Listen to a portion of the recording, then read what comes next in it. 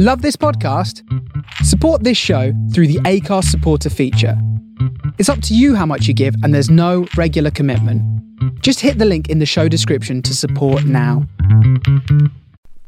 Hi, hello, I'm Carl Christopher, and welcome to For the Love of Hip Hop. This is the show where we invite guests to speak to us about what made them fall in love with hip hop. In the show, guests will give us their insights into the key records, places, spaces, people and objects that shaped and influenced the taste in hip-hop culture. In the first season, I'll interview the first generation of hip-hop heads, those who directly experienced the hip-hop genre storming and forming its way into the cultural landscape. Now, the most prominent music genre across the globe, hip-hop is here to stay, and you love it. So I'd made this, as the rap champion, I put together a few bars and I recorded a little demo, and you know, my boy was like, yo, I'll give it to my guy, he'll play it on the radio. So this was big stuff. Like hearing me and my first little demo getting played on the radio was massive. My guest in this episode is the broadcaster Just Call Me Teddy, formerly known as Big Ted, but he's retired that name now. Just Call Me Teddy is a hip-hop stalwart. He's been a broadcaster on Choice FM and Kiss 100. He's been one half of the Chubby Kids DJ partnership with Shorty Blitz. He's the touring DJ for Black Twang and The Late Tie. This man is a hip-hop everything. Just Call Me Teddy. Welcome to For the Love of Hip Hop. Thank you so much, sir. Thank you so much, and thank you for that introduction. Wow. When you put it all in a list like that, I sound quite special. Well, you know what?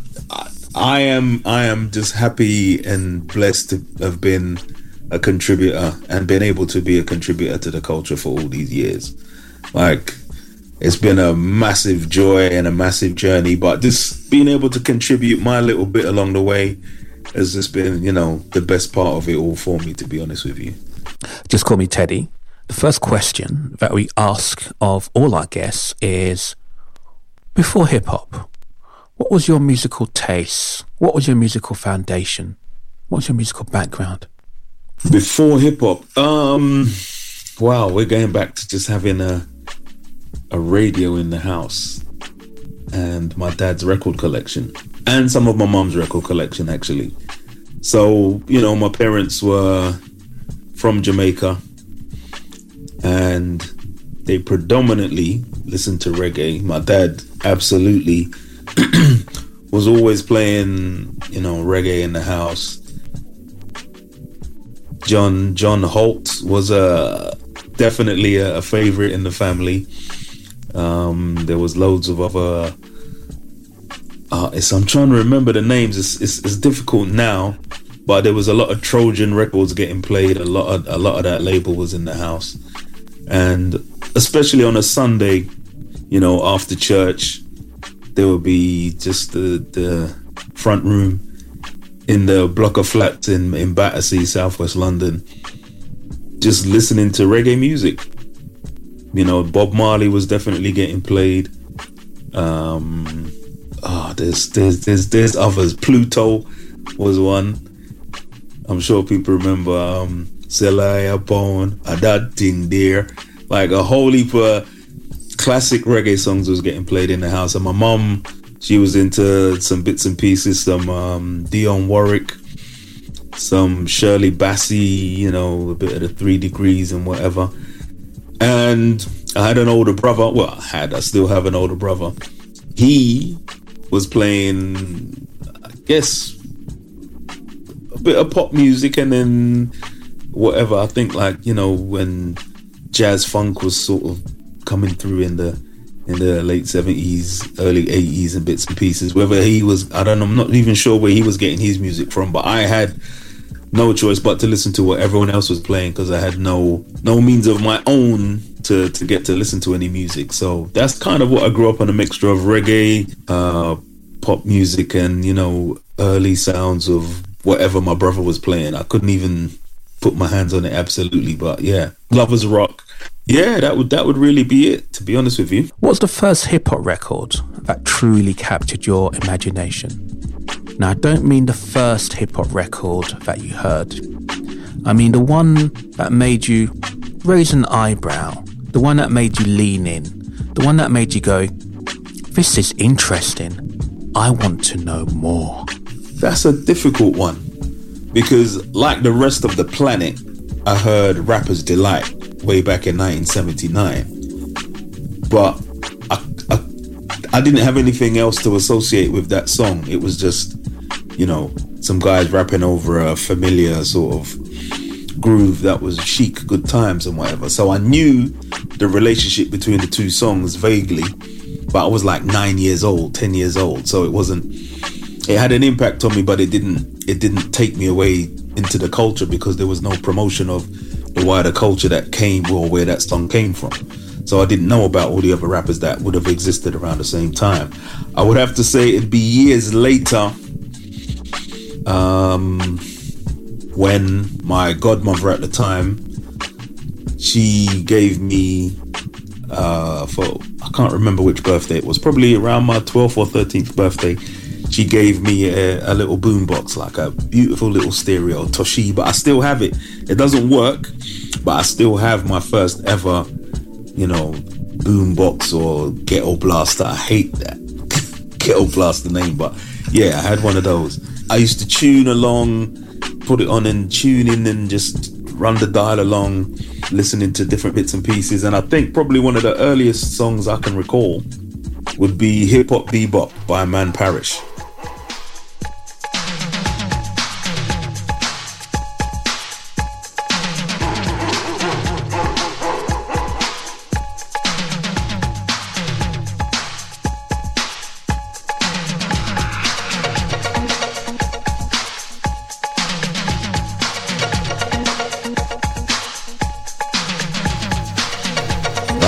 That record right there was such a powerful song. Just instrumentally, the groove, the bounce, the air. There was a lot of space in the record, but it still had such an energy to it. And I would say that's one of my earliest, probably my earliest one that I could put my finger on and say, yeah. Obviously, there was Planet Rock as well, you know, and Planet Rock took over the world at about the same time. But for me, like the something about the hip hop bebop, it made me really want to move, you know. And I'd say, yeah, that. I mean, I have great memories of Planet Rock. That was a massive one, because I went down to Notting Hill Carnival when it was still all in the streets, all over West London. We're talking, you know, early mid 80s. And I remember being down there with my big cousin Raymond, and we were at, coincidentally, one of your previous guests, Davey J, he was in a sound called Mastermind, and they were DJing down there at Carnival, and they played this record. It was like Under the Flyover. I don't know if, yeah, I mean, people should remember the flyover days of Carnival. So this is like Acklam Road and like the whole flyover section down there. I think it's now a skate park or something. And if you can imagine, what would the crowd have been? 3,000, 4,000 people. They put this record on and everybody was jamming to this song, to Planet Rock. Like, that's a massive visual memory I have of hearing that song. But on a more personal note, definitely, you know, Hip Hop Bebop Don't Stop. Like, that record, to this day, you can put it on and I would just start body popping. As out of date as my moves might be, I will still try and do them to that song.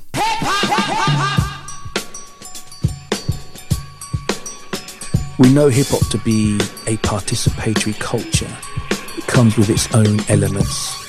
The DJing, MCing, graffiti, breakdancing, b-boying. What did you participate in? Were you that b-boy? You had to do what you could with what you had. You know, I was also learning the lyrics to certain songs and, you know, pretending to be some sort of rapper. And that skill sort of developed a little bit later on. But yeah, at the same time, I was trying to do graffiti. You know, I'd seen the guys in Covent Garden that were doing the graffiti, and I was, you know, practicing my own little style of tagging and getting my lettering together and trying to do my wild styles and all the rest of it. You know, hip hop was a participant culture. It was never something that you could just take a look at and be like, oh, that's really cool, I'll just stay back here. And no, it was a participant culture. You had to, as James Brown said, you got to get up, get into it and get involved. It was not just for observers. Everybody had an opportunity to do something within it, and you wanted to do something in it. You know, you saw somebody do some moves, you're like, I want to be able to dance like that. You hear the sounds, I want to be able to scratch like that. You see the artwork, I want to be able to create that kind of imagery, you know. And for the rappers, you know, I want to be able to put words together like that. It was so incredible, and such a desire for me and everybody else I was around to be a participant in it in some way.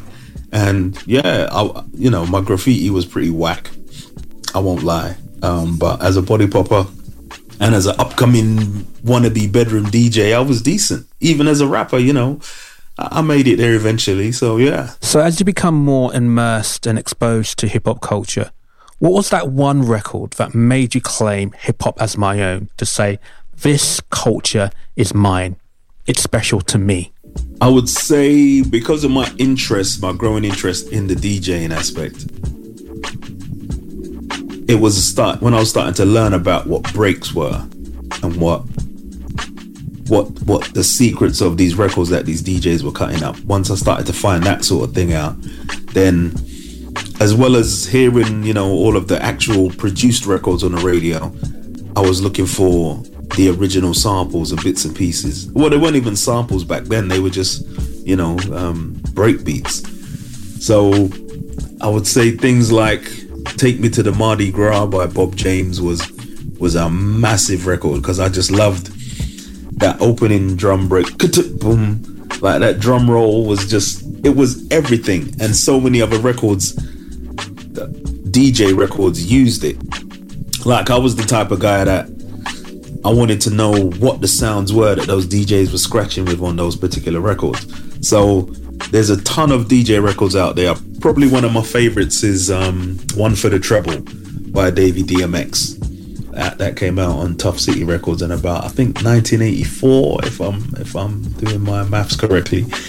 And that, he was just cutting up some breaks, but not too much, just really short segments and sounds and stabs and bits and pieces. And it was just amazing to hear it. And there were so many other records around at the same time. Ichiban Scratch, no, not Ichiban Scratch, sorry, Techno Scratch by Knights of the Turntables. They had a record that was just insane, full of scratching and bits and pieces and these weird samples. And there was Private Lessons by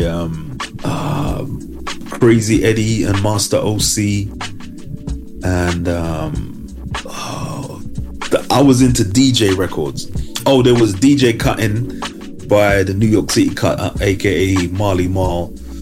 I just loved DJ records. There was the Knights of the Turntables by the Dynamic Duo. There was, like, I was getting so heavily into the records that you would scratch with, and you know, I could reel off a whole list of breaks and bits and pieces. But I would say Take Me to the Mardi Gras is just definitely one of my super all-time favorite breaks from that period.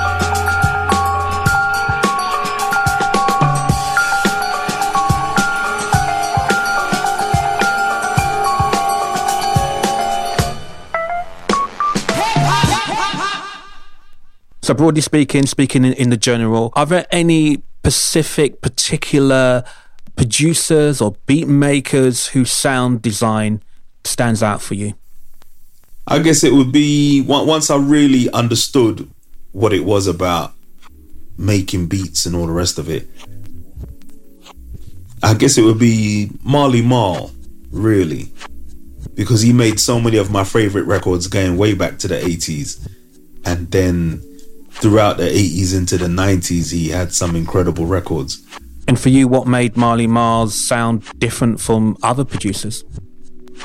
There was a grit. I don't know if it's to do with the SP1200 or something. I mean, the Run DMC sound was great. That was Larry Smith and Russell Simmons and, Rick Rubin to a certain degree. And who else was there? I'm trying to think.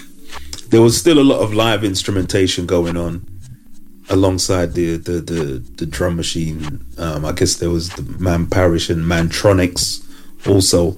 But Marley Marl had a grit, a really, really hard edge to the way he made his beats. Stuff like the bridge and the beat biter and the Marley Marl scratch and there was another one. Oh, so the early Cold Chillin' stuff. So the stuff he did with MC Shan, Kool G Rap's earlier stuff. There was just an edge that Marley Marl had when he put a beat together it was just phenomenal. You turned it up and you could really, really, really feel it. Since then, obviously people that have been influenced by him are people like Pete Rock, DJ Premier, those kind of guys. I love the smoothness of producers like Eric Sermon. I still think his funk edge is untouchable. Pete Rock has such a soulful edge, deep bass lines and melodies and, very layered production. It starts at the beginning, but it doesn't stay the same. It just builds and builds, and the layers and the insight. When you listen to an instrumental from Pete Rock and you take the lyrics away, you realize just how much has gone into a Pete Rock beat. And DJ Premier has a very street edge to it. He can take samples that don't even make sense by themselves, but put them together and make them a groove. And I think that's one of his master techniques. But then there's others, like I like RZA. He's got just a wild edge. He just doesn't even sometimes loop it on time. It just has a real raw, mad sound to it. Then you've got the Beat Miners and their whole Black Moon and Boot Camp Click type production. Like there was so many different styles and sounds that I was really, really into. I guess if I had to choose, it would be a very fine line between having my debut album produced by Pete Rock and Marley Marl with Eric Sermon on the remix, Primo on the intro and the outro. Okay, so again, I'm getting an impression that you're immersed, you're more into the crate digging thing, you're possibly thinking about presenting. Are there any significant records or a place that shapes your understanding of hip-hop and how hip-hop could be presented?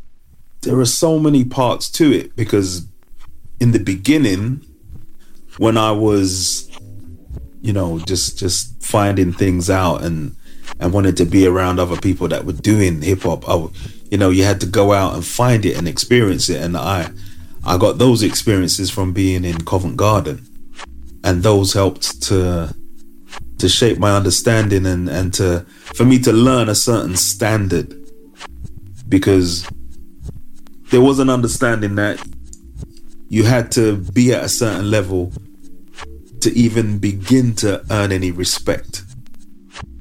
And those were the standards and the levels that I was taught to respect. That you couldn't be below what you'd been shown there and still think that you should be out there saying that you do this and saying that you do that and calling yourself a rapper or a DJ or a graffiti artist or a b-boy or whatever.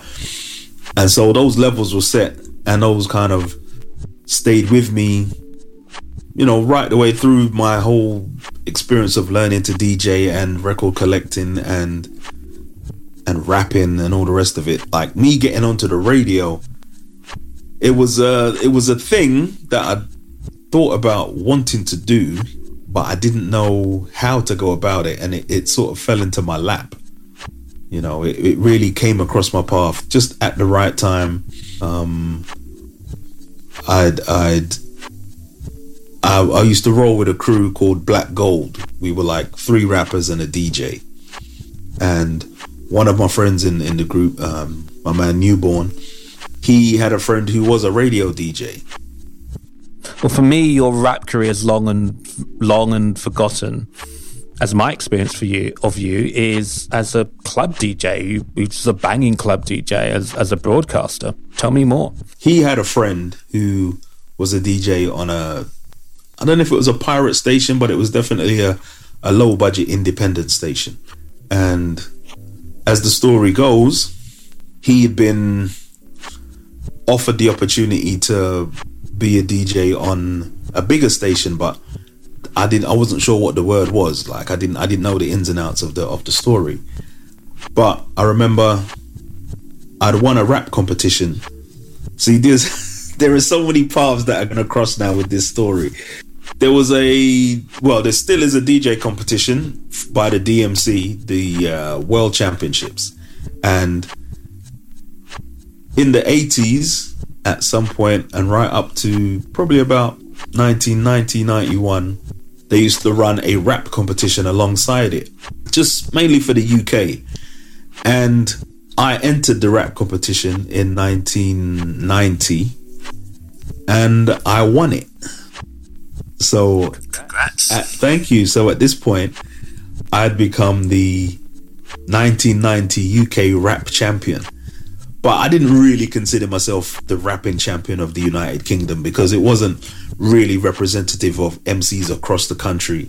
It was a fairly local competition. So, you know, I'd beaten a few guys in London. So I didn't really take on board. I was the best in the United Kingdom. But it was still a title. And obviously I had my crew with me and we were making demo tapes and whatnot. And obviously, as I said, one of the crew knew a guy on the radio on the independent station. So I'd made this as the rap champion. I put together a few bars and I recorded a little demo. And you know, my boy was like, "Yo, I'll give it to my guy. He'll play it on the radio." So this was big stuff. Like hearing me and my first little demo getting played on the radio was massive. So I remember tuning in to I think the station was called Dance FM. And the DJ was DJ 279. So numbers, man. There you go. So he played my little demo on his show, and that was exciting.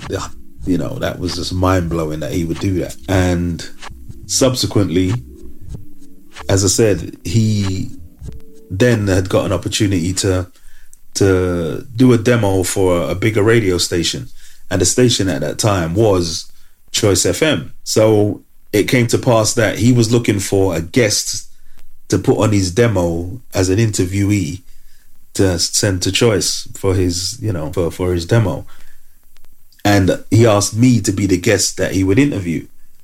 So that was how I kind of made my connection with 279. I became his guest on his demo tape that went off to Choice.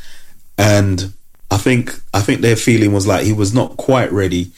So he was sort of co-presenting with Steve Wren at the time, and the name of the show at that time was the Rap Attack. And I thought, oh yeah, that's a good look. So, you know, there's this guy 279. He's with Steve Wren. They do a Friday night rap show. It was called the Rap Attack, whatnot. And then at some point, 279 took over the show, and it was just great. And I was still rapping and moving around and meeting different people and doing whatever.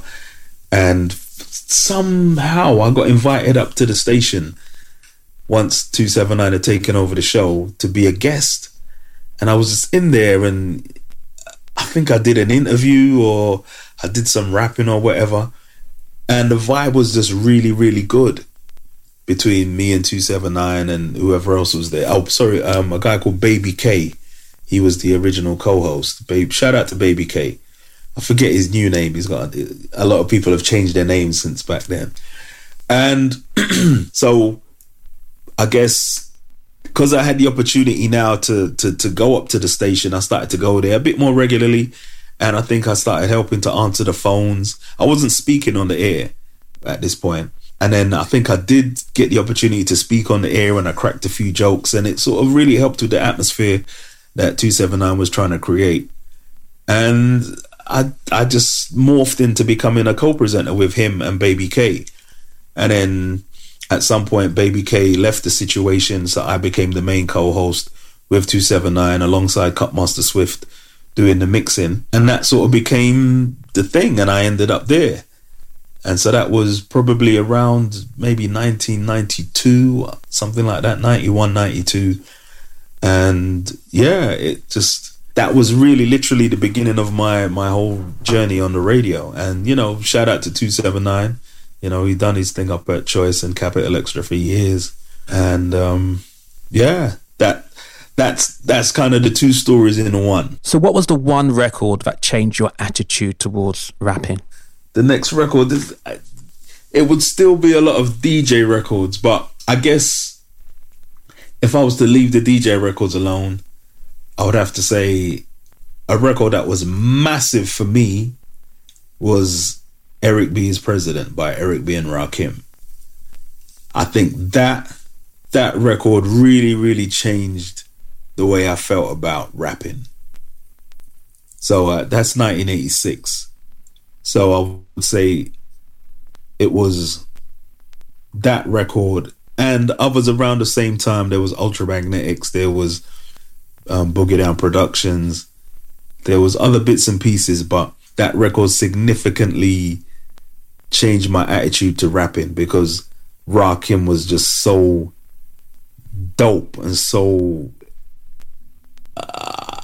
mysterious and so lyrical. Because the other track on that 12-inch single is My Melody, and it's like 7 minutes of just some of the most incredible rhyming, and it's so slow and it's so laid back, but it's just so amazing. And that's another record I know absolutely word for word, you know, and that is what kind of helped elevate my rap style to the point where, you know, it took me to be 4 years later, it took me to be in the so-called UK rap champion. But that record, you know, for many people, it was a seminal record.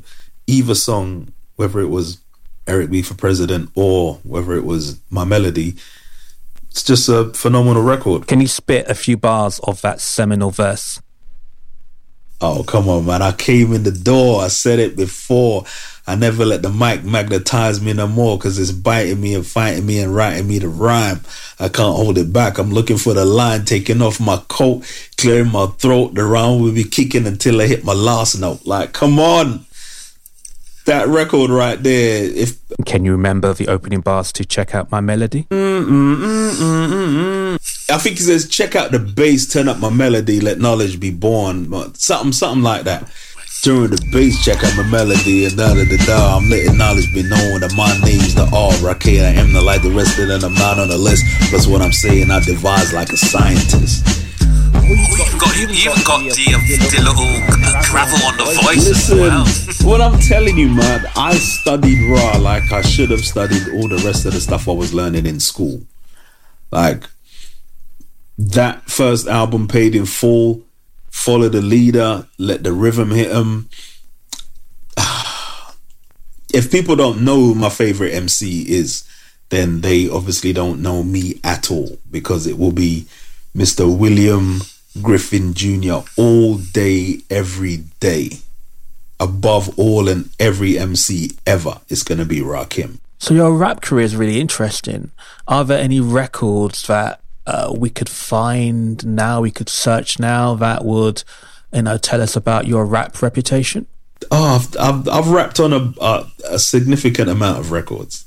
I can't remember them all, but I've done a few guest verses here and there, which people might be surprised to know about. But my reputation initially was as a rapper. It was only once I kind of got on the radio that I got more known as a DJ, because I was given the opportunity to play records as a result of being associated with Choice FM. And that's when that sort of started to take off a lot more. As your rep was building as a club DJ, etc., you must have been like one of the go-to guys. So you must have been pretty up there when it comes to being on mailing lists. Well, I should point out that I didn't really get on mailing lists so much in the early days, but my advantage was that I used to work in a record shop in southwest London, a shop called Liberty Grooves in Tooting, which was kind of seminal because shout out to my man Johnny F, who ran the store. You know, it was his whole concept. I just became a manager there. He used to get hold of records that didn't exist. He used to get hold of promos, limited editions, strictly for promotional use only copies of records that everybody wanted but nobody could get hold of. He would go to New York and come back with X amount of copies. So all sorts of albums, all sorts of singles, you know, I used to be able to get my hands on and then go out and DJ with them. And it wasn't always necessary for me to be, like, in quite a lot of cases, we would have the records before even the record companies in the UK would have them, because he was so hooked into knowing the right people in the right places out in the US. One of the big records that I would have to say that really does mark a point in time for me is Protect Your Neck by the Wu-Tang Clan. Now, the reason I give it its full title, Protect Your Neck by the Wu-Tang Clan, because nobody says Wu-Tang Clan, they just say Wu or Wu-Tang. But this was also tied in with my first trip to the United States, because Johnny, the record shop owner, took me out there on a record shopping trip, and we went around and we bagged up all of these, you know, incredible promo records and the Diamond D album and, you know, this and that and all of these incredible things on vinyl.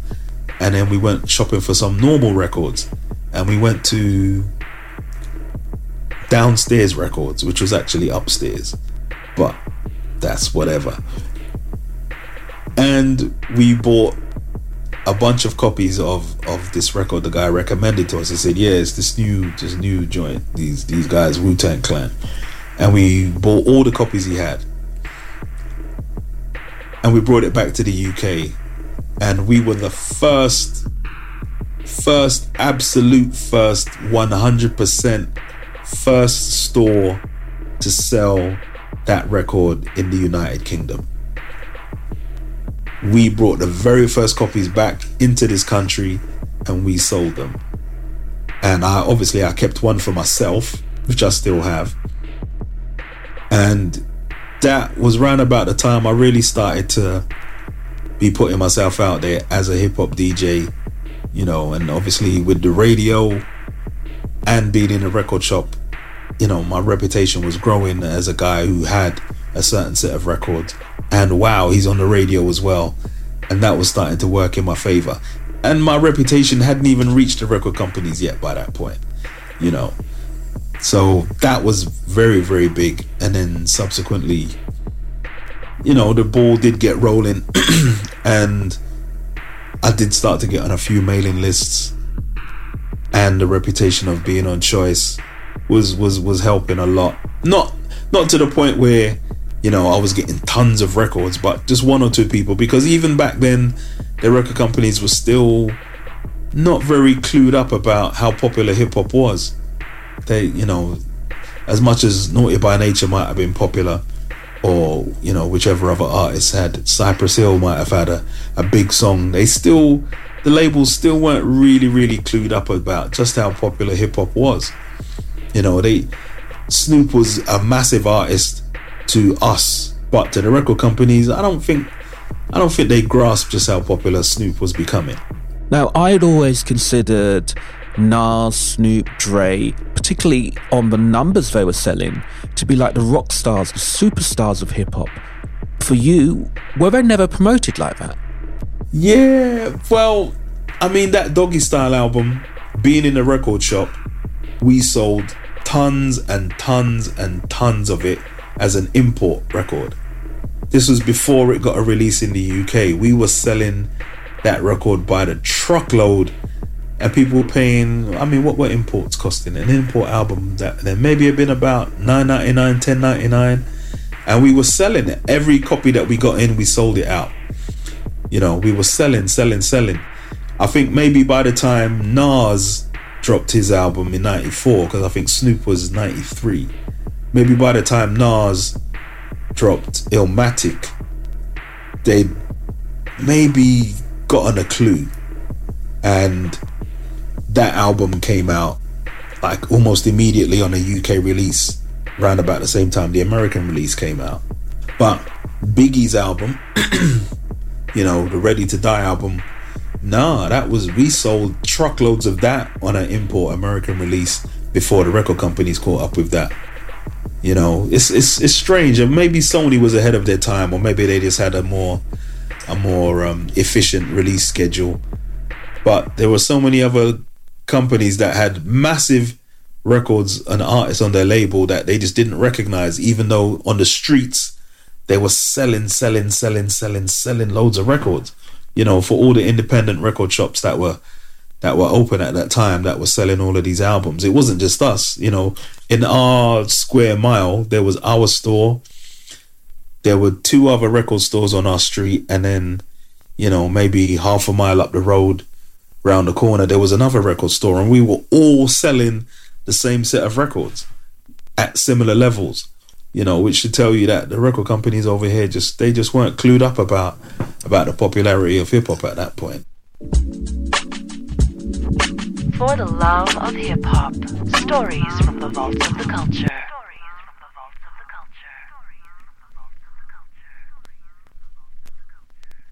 So this is the Puffy question.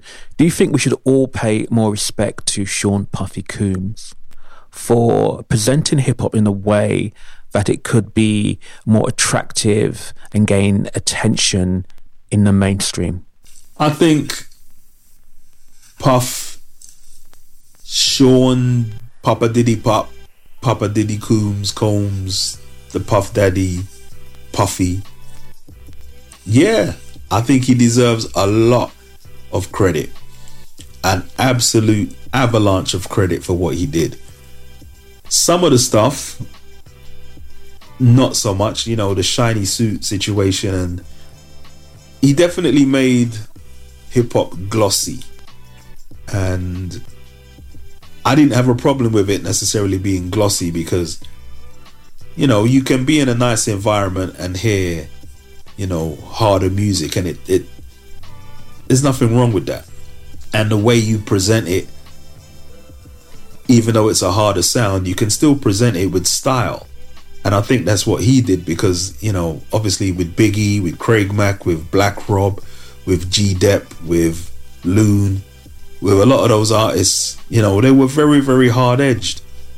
And then what he did with the R&B, with Faith and, you know, what's their names?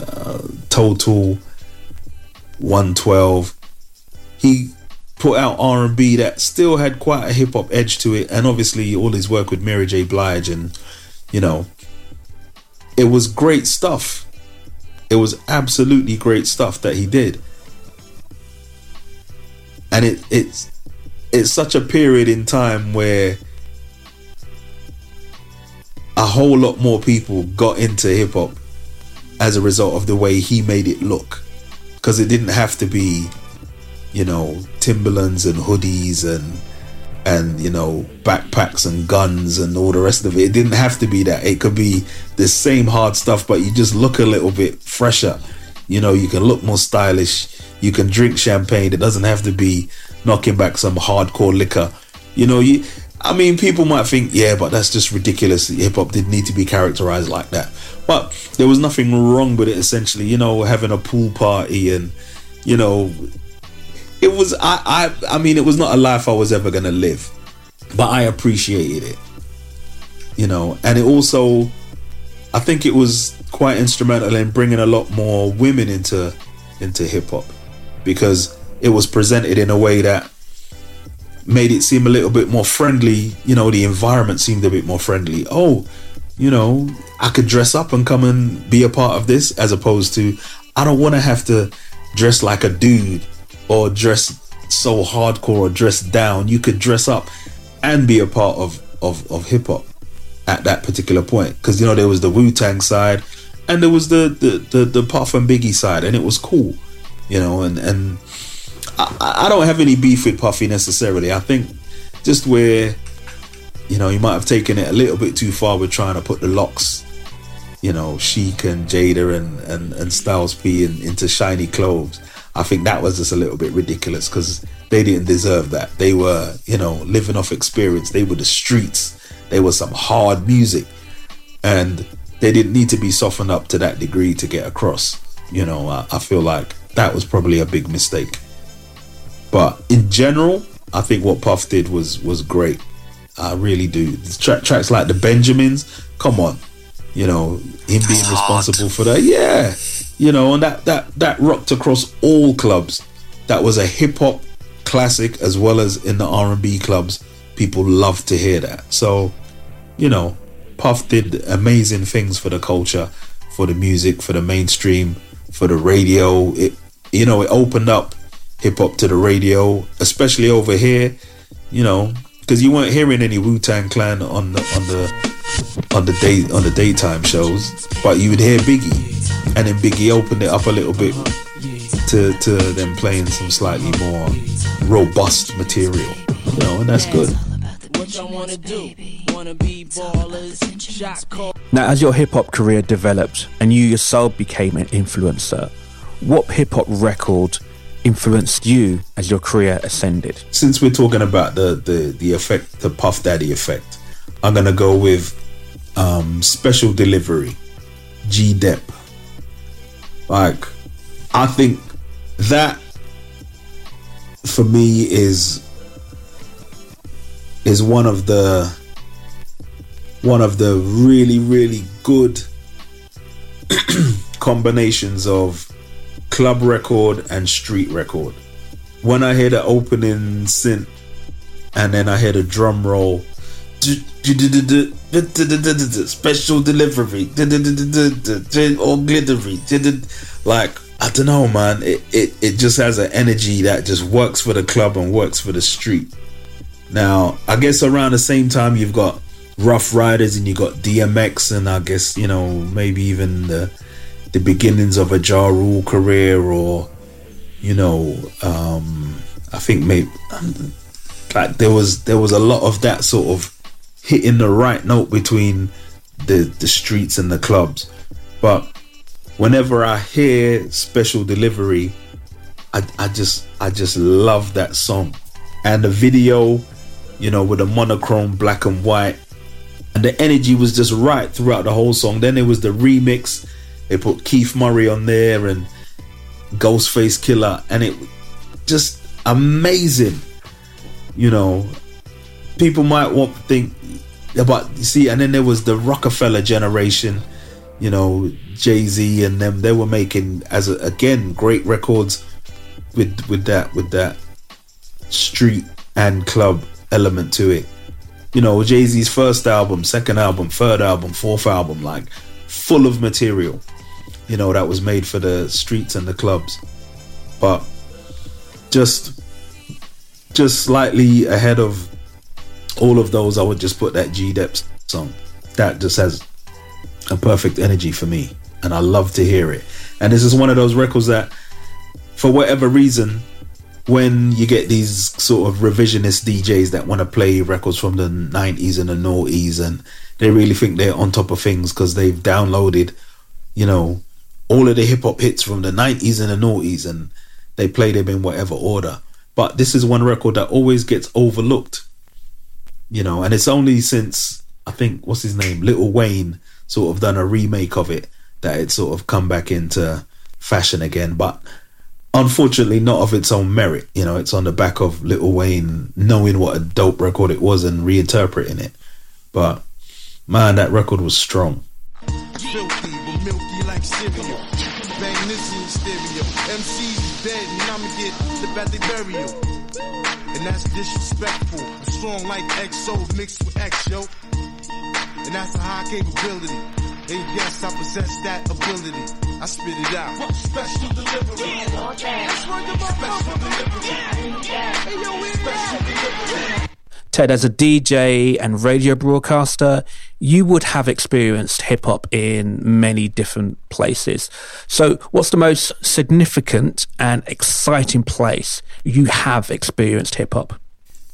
Yes, I've been blessed enough to see hip hop in a few different places around the world. Not as many as I would have liked. And I guess now those opportunities are becoming much thinner. But historically, I would have to say, there's quite a few. In the UK, traveling around my fair land, one of my most exciting ones would have been, I guess, the first main stage performance that I was a part of, and that would be with Black Twang. We did a performance at Glastonbury, and I'm trying to remember the year. It might have been 1998, 97, 98, and that was great. So we're talking pre-Jay-Z here. What was it like to be performing hip-hop at Glastonbury, the big rock festival? It's a really hazy memory of who else was there, but I just remember my performance with Black Twang was just great. It was three of us. I was on the turntables. There was Shawnee T on mic number 2, and on mic number 1 was Tony Rotten himself, and we just did a great show. It was just looking out at this audience, knowing that you were at Glastonbury, and I think that was one of the earliest years of them having, any kind of black music representation. And it was just so special. It was just so special. And we tore that, for that 30 minutes that we were on stage, we tore that place apart to the point where a young lady threw a pair of panties up towards the stage. And the craziest thing is, Black Twang Mania. Well, the panties landed on the needle of one of the turntables, and it jogged the record. Like, it was such a perfect shot. She threw it, and it just went and hit the needle. And yeah, it was just hilarious. It was just absolutely hilarious. But it was just a great time. I mean, that was domestically. Internationally, I did a festival with Ty in Poland. I'm trying to think. I think it was Warsaw we were in. It was an open air festival, and it was raining by the time we got on stage. So the crowd had really dispersed, and we looked at each other, and it was just like, you know what? We're here. We have to go on. So let's do it. And I tell you, I mean, I may have described this before to people, but the way I watched Ty pull all of these people in that were hiding away from the rain under trees or under umbrellas or going back inside the bar area or whatever, and he just managed to just pull them all forward in the rain, and we had an incredible show. It was beautiful to witness. I think we must have had I don't know, maybe 600 or 700 people in front of the stage by the time we got even just about a quarter of the way through the show, or a third of the way, just because of the way Ty just pulled them in, just did his thing and just drew them in towards the stage. And then we just set it off, and we just had a great show. And that's just shown me just the power of hip hop. Like, it's forced to be able to just bring people together and make them enjoy themselves. That's a great feeling for me as a performer, is to be able to witness that. As a club DJ, it's a different thing. It's slightly different because, you're in an environment where people just want to hear a certain set of records. But as performers, when you actually have to reach out into people's energy and pull it forward and draw it towards you, that is something amazing to watch. And I've been blessed enough to be a part of a few performances like that for a few artists, and I love it. I absolutely love it. Wow, it sounds like we need to see the late Ty in his element performing. Do you have footage? Is there someone we can go to see it? Is it on YouTube? Yes, there is a clip. There is a clip available online. The footage is a bit rocky, and I'm upset because I actually recorded the whole set on what I thought was a MP4 little machine, but the file exists, but I can't open it. And I think I need to take it to an expert because I recorded the whole show, but my file it will not open. I still have it somewhere, and I guess I need to find someone who can open it. But there is footage of that particular performance, like a snippet, maybe about 8 or 9 minutes of the performance is available online, and you'll see the people jamming in the rain right in front of the stage, and Ty doing his thing. It's beautiful to watch. Is there any one object that is symbolic of your love and affinity for hip hop? Well, that is such a mean question that you've asked me, because I can't pick just one object. I have to put these three in the same box if they can fit. I would put the gold microphone that I won in 1990 as that UK rap champion, because that moment was incredible for me. The judges on that night of that competition were actually A Tribe Called Quest and Professor Griff and the Last Asiatic Disciples. So that has such a significance for me. And even one of Tribe Called Quest, Jerobi, came up to me after I'd finished I think you had 2 minutes. You were allowed 2 minutes to rap. And I'd used whatever instrumental it was. I think it was actually a 45 King production. Top Gun. That's what I rapped over. I rapped over the instrumental of Top Gun by Lord Ali Barsky, produced by the 45 King. Jerobi from A Tribe Called Quest came up to me and he said, "Yo, your shit was deaf." And I was like, wow. Now, bear in mind, Tribe in 1990 weren't the Tribe that they are now. Like, this was first album, probably even, first couple of singles. I think they just had El Segundo and Pubic Enemy released. They weren't like, as I don't think Instinctive Travels had been released quite yet.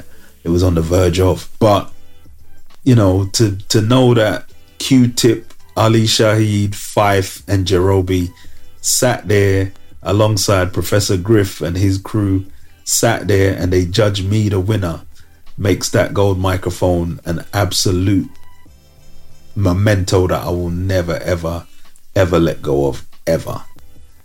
And in addition, just below them in the box would be my turntables and my red Kangol hat. My Bermuda, what do they call it? Bermuda Beach Casual Kangol hat. Bright red, like LL Cool J used to wear. And my turntables. Like, those three objects in a box, that's everything. For the love of hip-hop. Final thoughts. Is there any one moment that best summarizes your experience of falling in love with hip-hop? Honestly, my greatest set of memories are based around being in Covent Garden in the early to mid 80s, because that is just where I saw all of the elements in action at the same time. There was a little corner of Covent Garden, like, I've been there recently and I can't even physically tell you where it was anymore. The place has changed shape a few times, and you've got an Apple store there now, and you've got the Transport Museum, and you've got this and that. So I can't even physically tell you where in Covent Garden it all took place in my mind. But being there and witnessing, people like DJ Pogo, DJ Business, Cutmaster Swift, who you probably know as DJs, but were break dancers back then. Like, this was when we were all multidisciplined and you did more than one thing.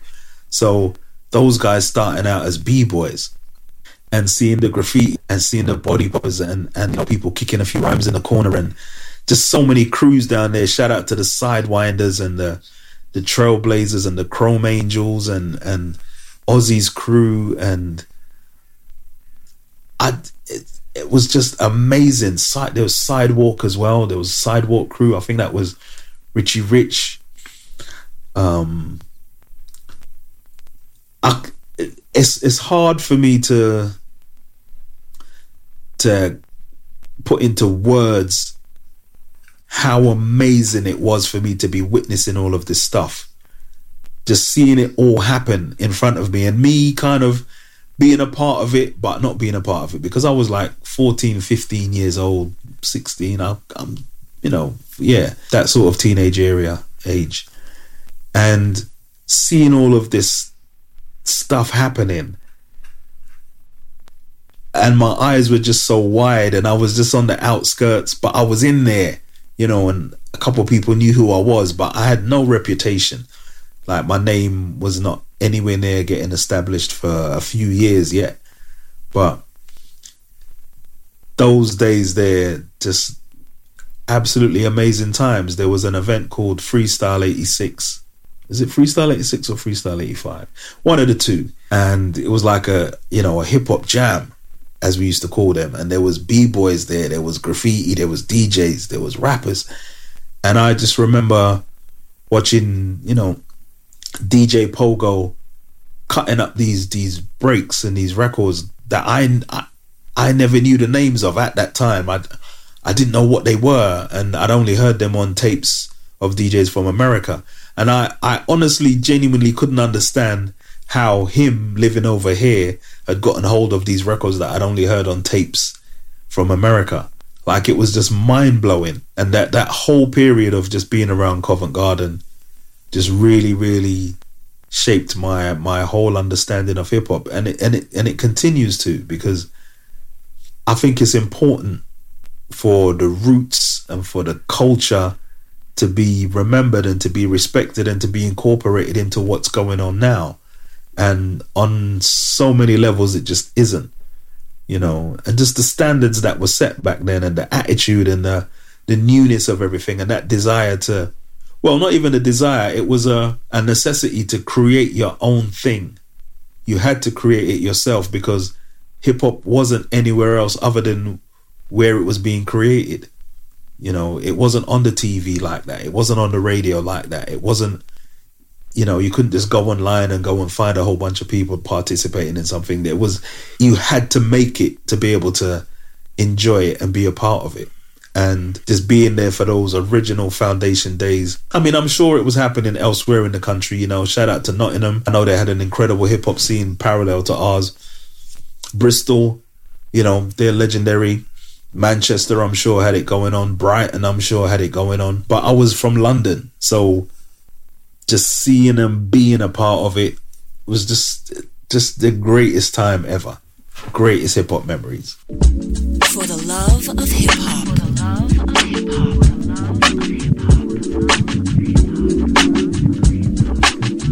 For the love of hip-hop. For the love of hip-hop.